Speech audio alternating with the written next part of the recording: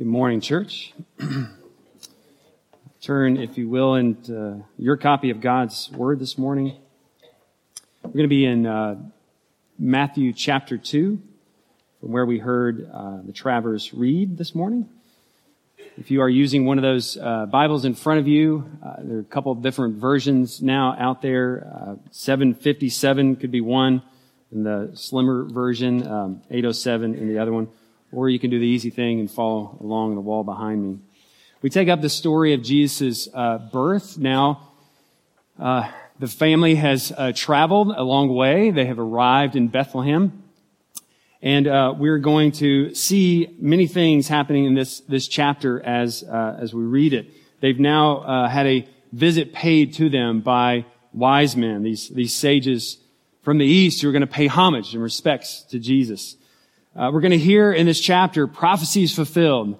There was one promise, and so the prophecies foretold of him, a shepherd of God's people. We're going to hear about miraculous moving stars, of dreams, of gifts fit for a king, great things in this chapter. We're also going to hear, though, about deception and genocide and escape to Egypt. More prophecies fulfilled because, after all, God's will cannot be undone. So this is an amazing story.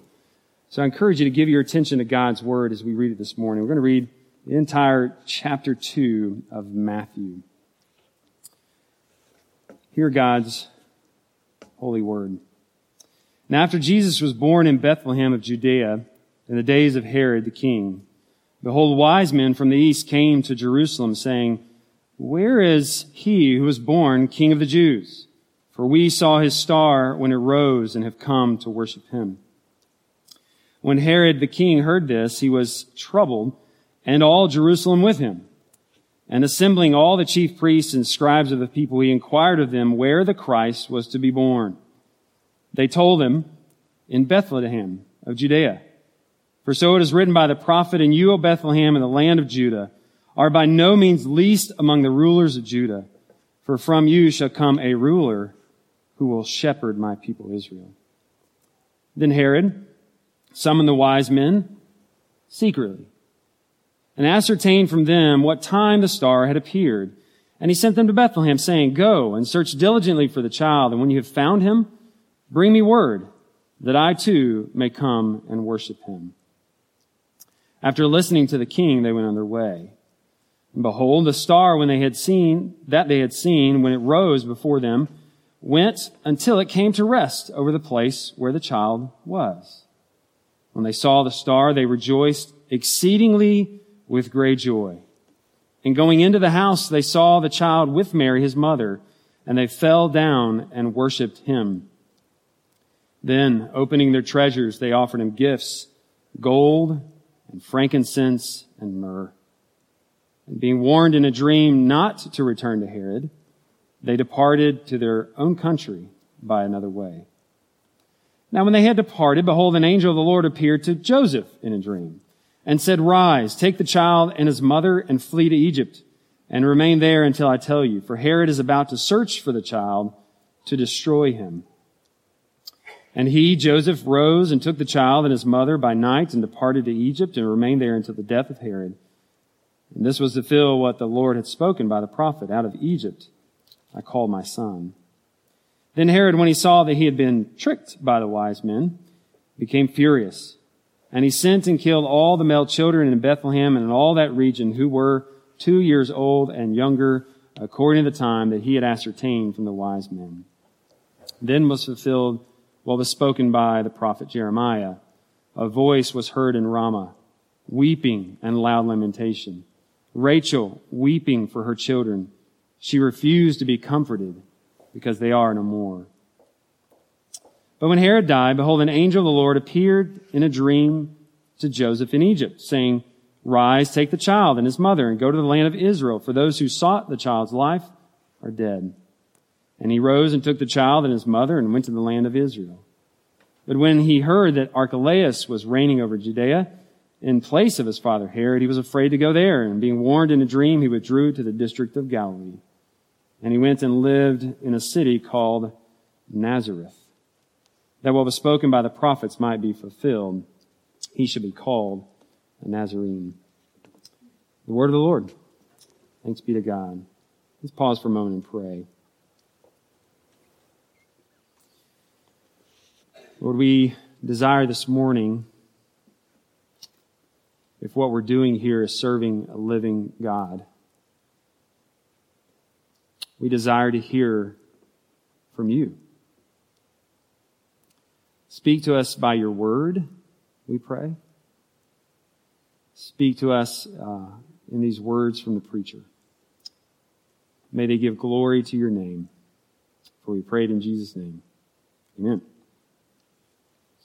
You may have on your phone this live photo setting. Maybe you don't. I think that's just an iPhone thing. And by the way, if you don't have an iPhone, you should get one. But nobody I know, even with an iPhone, even like cares about this setting. But it's a live photo setting. It's kind of like the burst setting. If you were to hold down the button, right, it takes a whole bunch. But the live photo setting is very interesting, and I think it kind of captures what we're doing in this series that we've been doing throughout Advent as we look at these Christmases. See, the live photo setting, like when you hit it, what it does, it actually captures the last few moments before the picture actually snaps. So it's very interesting. What we're doing in this series on Messy Christmas is we're looking at the messiness that's real to all our Christmases. And we can't believe that Christmas is all about the picture-perfect pose of the family up there, right? Because it's hard for us to forget, like, what was happening right before everybody actually got still and smiled and posed, right? There was the tension. There was the argument. There was like snapping kids into place, right? Not all Christmas is picture perfect and beautiful. There's some messiness about it. So we've been looking at that throughout December. And so we've heard from Jeff about the messiness of broken dreams, the messiness of broken relationships, and the messiness of suffering. And we see all of these in the first Christmas, as well as all the Christmases since and all the Christmases are our lives as well. But lest we think we're just victims of broken dreams, or the target of suffering, or we're the ones that are innocent when it comes to broken relationships, this passage seems to lay a lot of responsibility a little closer to home. And that's at your feet and at my feet. Don't you and I contribute our parts to the messiness of Christmas? Don't we bring a lot to that photo just before it's taken and maybe sometimes after as well? Aren't we kind of responding many times in agitation, aggravation, and anger instead of with patience, love, and understanding? I know I am, and I can imagine it's you as well. Of course we do, and if the live photo was kind of just on us, what would it capture right before and right after? Would we be ashamed of it, or would we be proud? That's what makes Herod's reaction to Jesus' birth a picture of all of us, okay? We see in Herod our heart's reaction. Jesus' birth signals that there's a new authority, a new ruler. But you and I want to control our own lives. And so we're threatened by anything that challenges our rule, much like Herod.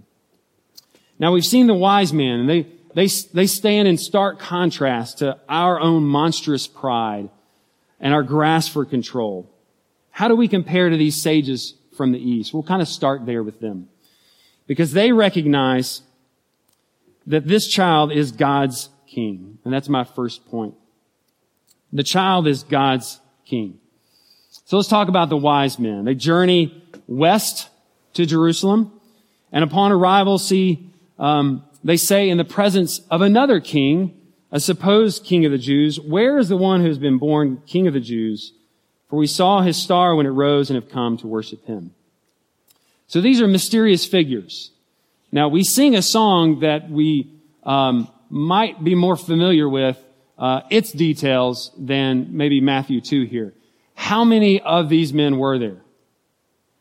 Were they royalty? Where do they come from?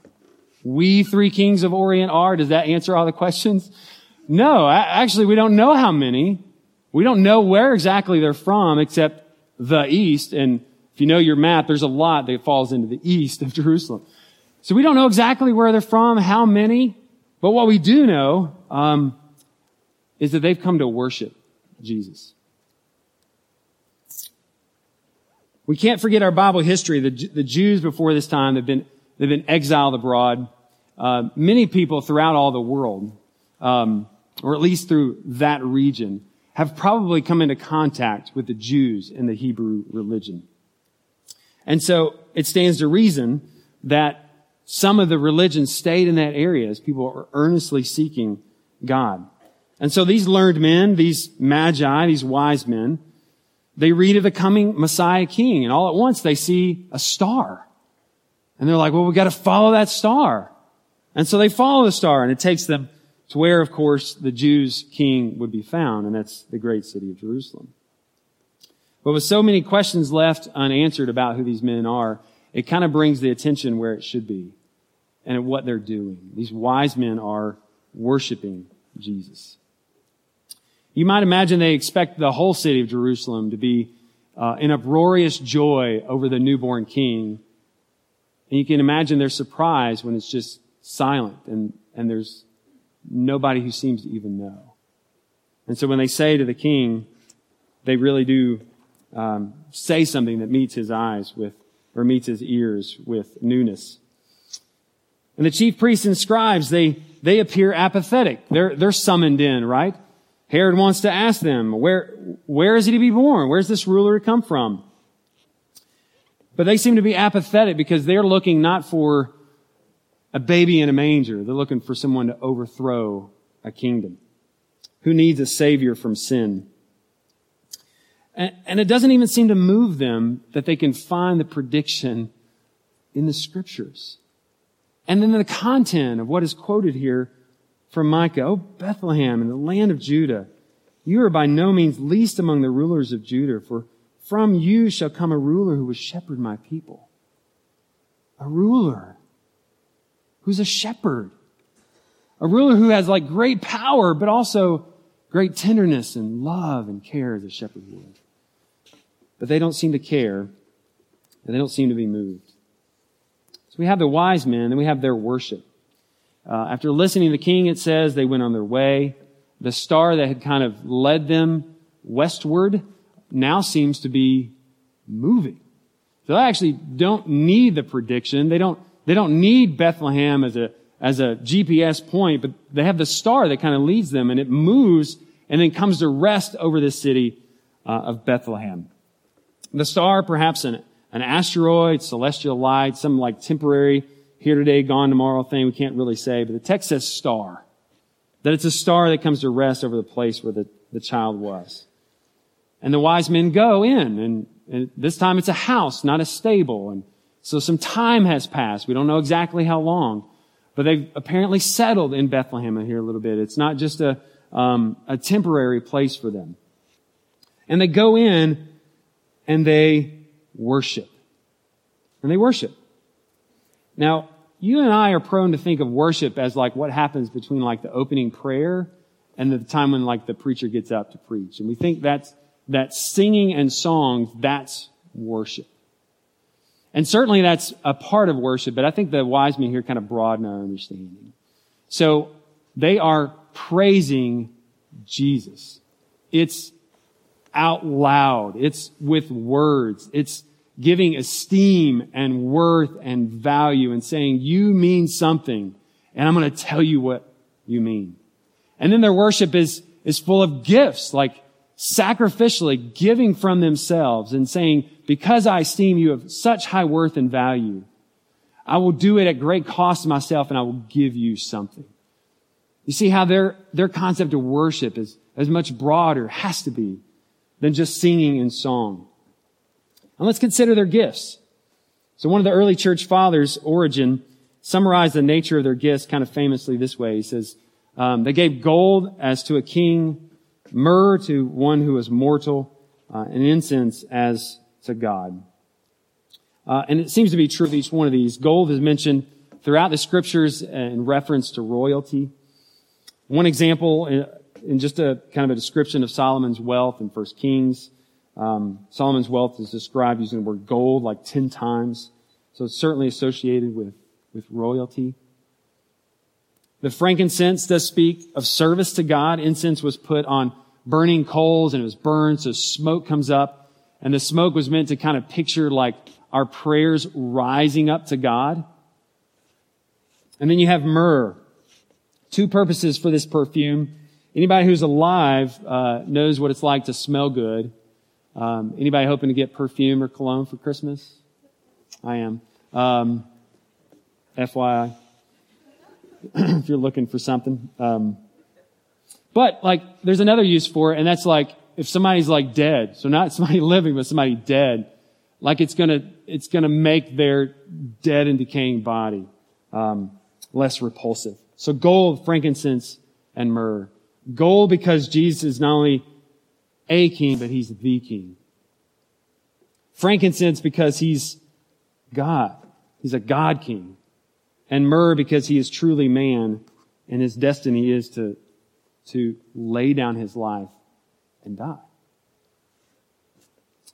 And then we can say more about their sacrificial giving. It's uncertain whether they knew all this about Jesus, this baby in a manger, and yet they worshiped him. So what about you and me? We're not sure what they knew, probably just pieces and parts, but they most certainly didn't know the full record of the New Testament, of Jesus' life, Jesus' power, Jesus' miracles, then his death and resurrection. They didn't know all that. But what they did know was enough to say, this one is great. This one is God's king, and so I worship him. So I ask you, what about you? You and I who have the full record of all that Jesus has done, how does your worship and my worship compare? Is it sacrificial in the same way? Is it esteeming worth and value of this one in the same way? I sure hope it is. This begins to show us that while Jesus may be God's king, he is most certainly also a divisive king. The wise men worship Jesus because he's born king of the Jews, the ruler, shepherd of God's people. It's been foretold in the prophets, so they worship. But in those days, as well as in our own, not all will bow before Jesus. He is a divisive king, and that's my second point.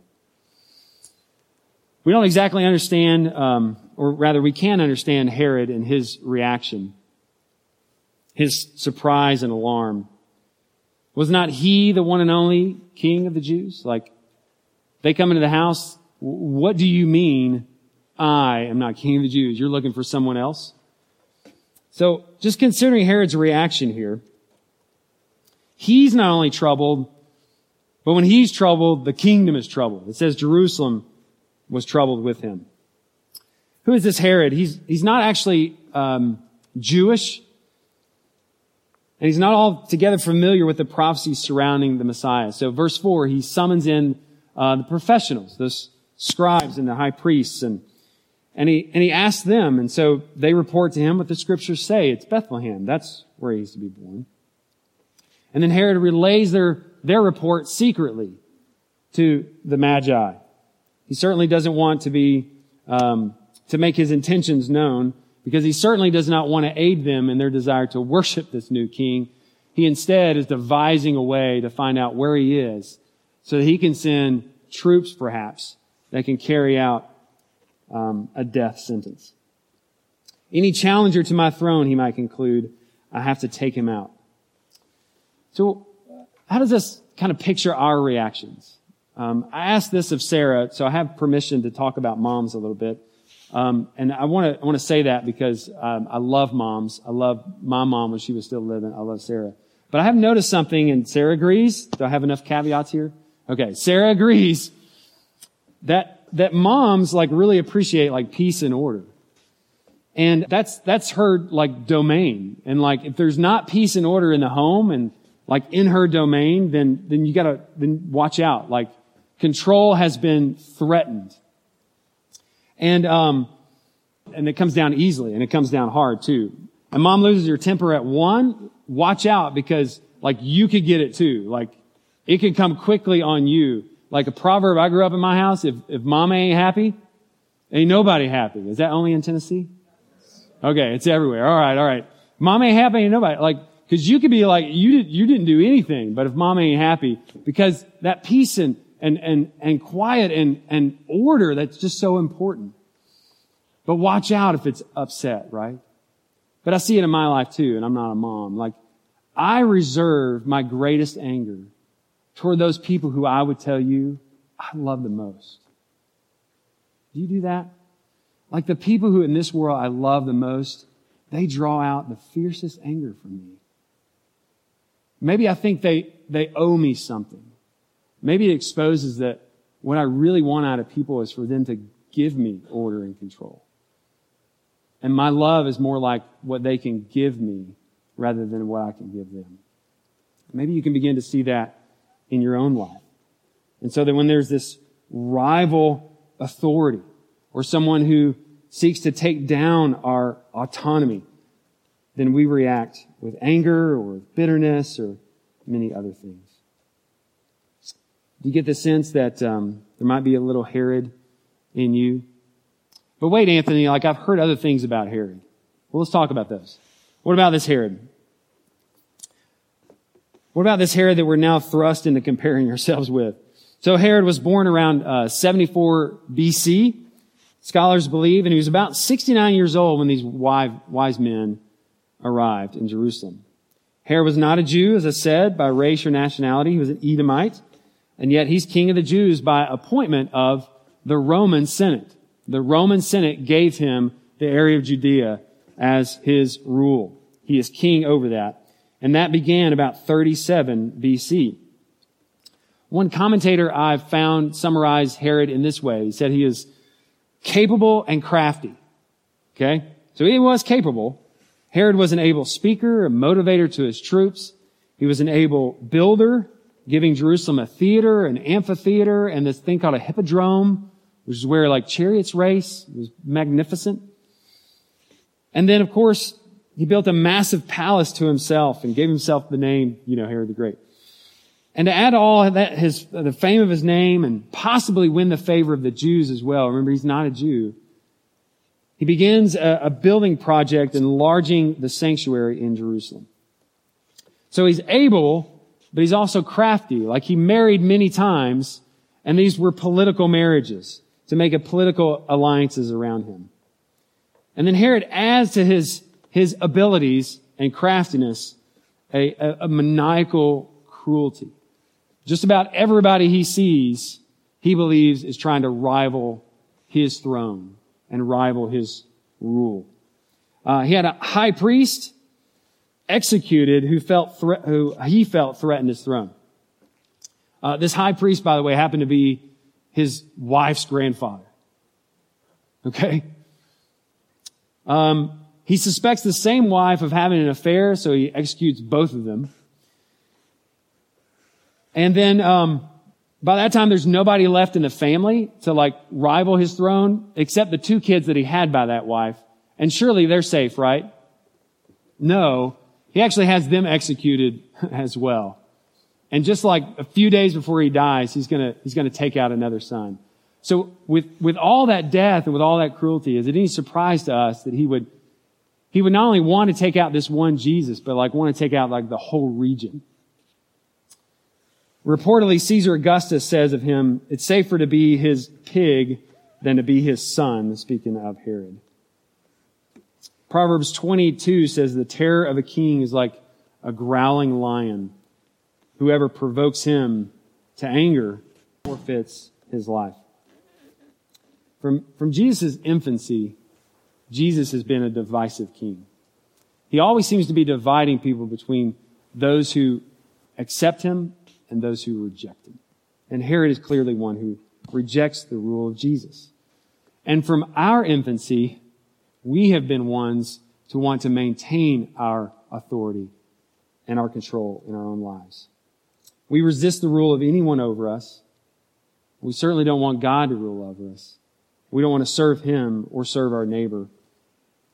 And we try to go at this problem with maybe education or maybe therapy or other things to help us give up control, but we won't do it.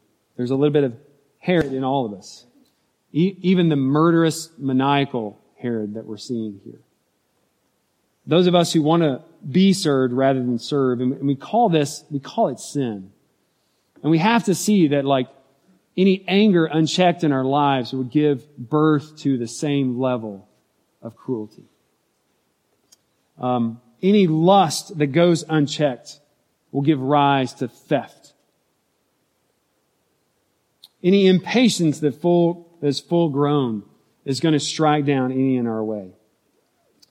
But beloved, Christ has come, praise God, to save those who have murder in their hearts, who have impatience in their hearts, and all of us that are grasping for control. He's come to save us and to bring us under His gracious rule. Look at what happens as Herod grasps for power and it comes to nothing. Verse 16. Herod, when he saw that he had been tricked by the wise men, he became furious. He sent and killed all the male children in Bethlehem and in all that region who were 2 years old or under, according to the time he had ascertained from the wise men. Now, until I'd studied this passage, I didn't know quite like what to make of the number here, like how many children were actually slain in this. We shouldn't get the idea that there were thousands or even hundreds. Bethlehem wouldn't have been a large town. There wouldn't have been that many boys. Wouldn't have been that many boys under 2. But still, there, as some have written, probably about 15 to 30 children whose lives were snuffed out. Heartless, and on top of that, meaningless. Like, it didn't do anything. It didn't do what Herod wanted. But it does introduce to Bethlehem weeping and mourning at the tragedy of it. And that's where this quote from the Old Testament scriptures comes in. This genocide actually fulfills what's spoken by the prophet Jeremiah. Verse 18, a voice was heard in Ramah, weeping in loud lamentation. Rachel weeping for her children. She refused to be comforted because they are no more. Ramah was located on the border in between the two kingdoms, Israel and Judah. And so by speaking to Ramah or about Ramah, it kind of represents the whole kingdom, Israel and Judah. And it mentions Rachel. Rachel is the one who had children and whose children represent also Israel and Judah, who in times in history had been taken away and cast into exile. So here we see Ramah weeping, Rachel over her children, because they're no more. They've been scattered in exile. And it seems to be a really sad tale. She refuses even to be comforted. Her 2 kingdoms have been taken into exile. Rachel is robbed of the things that are dearest to her, and she refuses to be comforted. And Bethlehem now, in the same way, finds weeping and mourning at the death of her sons. In Herod's grasp for power, he changes the fate for more than a dozen families. And there's reason for grief, but there's also reason in this verse and in the chapter it's taken from for hope. And I think that's intentional on the part of Matthew. What do I mean by that? How can you say that? Matthew knows what he's doing. And don't forget this Old Testament reference out of Jeremiah. It comes from Jeremiah 31. And the people hearing this in Matthew's day would have known Jeremiah and the promises that come after the weeping of Rachel and of Ramah. What are they going to read later on in Jeremiah 31? That the Lord loves His people. And it's not a short-term love, it's an everlasting love. Jeremiah 31:3. 31:10, those who have been scattered into exile, the Lord will gather in again. He's promising to bring them in. 31:6, Rachel is told to weep no more. Your child is the Lord's darling. 31:31, the Lord will make a new covenant with His people, in which 31:34, He says, He will remember their sins no more. So even Herod's genocide here is fulfilling something of the plan of God. It's meaningless in the day, but it's meaningful in the grand scheme of what God is trying to do. Even the maniacal, murderous Herod cannot thwart God's plan. His sin actually carries it out. Yahweh brings forth, he says, in Jeremiah 33, then, this righteous branch. The idea of one being kind of cut down, the tree being cut to the stump, but then a branch still coming forth. This righteous branch is a picture of Jesus. Matthew's saying, take heart. This righteous branch will presently return from Egypt. And he'll save all those who put their trust in him. This is the one who will later say, come to me, all who are weary and heavy laden, and I will give you rest. In Matthew 11. Peter's going to say this, the stone that the builders rejected is the choice and precious cornerstone. Is this Jesus rejected by men? Is he precious to you? He's a divisive king. You serve him or you don't. Or do you, like Herod, challenge his authority over you? So we see not all in this world will bow their knee to Jesus. Many have and still do today oppose him because they don't want him to rule in their lives. But this brings me to my final point, and it's a question. This is by far my shortest point. The question is this child your king? He's God's king. He is a divisive king. Is he your king? No one in all the world can rule their own life and expect to save themselves. Let's return to our story just briefly. Verses 19 and following. Mary and Joseph, they're now on the run. Life was certainly challenging for them, as it was for all of Jerusalem and for all the Jews there. Remember, they're under occupation. Rome is in control. They're slaves. They're destitute and impoverished. Life now for Mary and Joseph, as well as for many, is tough. Promises of relief, though, from the Scriptures keep them going. These promises, these prophecies of one who will come, the coming Messiah. They might ask the question, how will we know? How will we recognize him when he comes? And that's what the prophecies do. He'll be born in Bethlehem. He'll be born of a virgin. Will he exercise military might? No, he won't. In fact, he's going to be despised and forsaken by men. But you can look to him in hope. Or when life gets hard, you can take control yourself. Herod, when he took control, he's thwarted at every turn. He orders the wise men to report back to him, and they escape. Then God speaks to Joseph in a dream, rise, take the child, flee to Egypt. And try as he may, Herod cannot dethrone Jesus. And try as you and I may, we cannot either. We not only see the contrast of King Herod to the wise men. One refuses to worship while others bow down and give their gifts. But we also see the contrast between Herod and Jesus. Herod is the would-be earthly king, Gentile king of the Jews. Jesus is a Jew and the would-be king of all men, not just the Jews. Because while Jesus' Jewish bloodline is critical, his kingdom is a multinational, multiracial, multi-ethnic, multicultural kingdom. Praise God.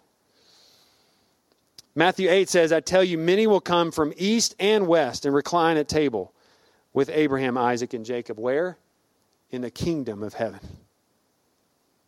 Romans 10:12, there is no distinction between Jew and Greek, for the same Lord is Lord of all, bestowing his riches on all who call on him.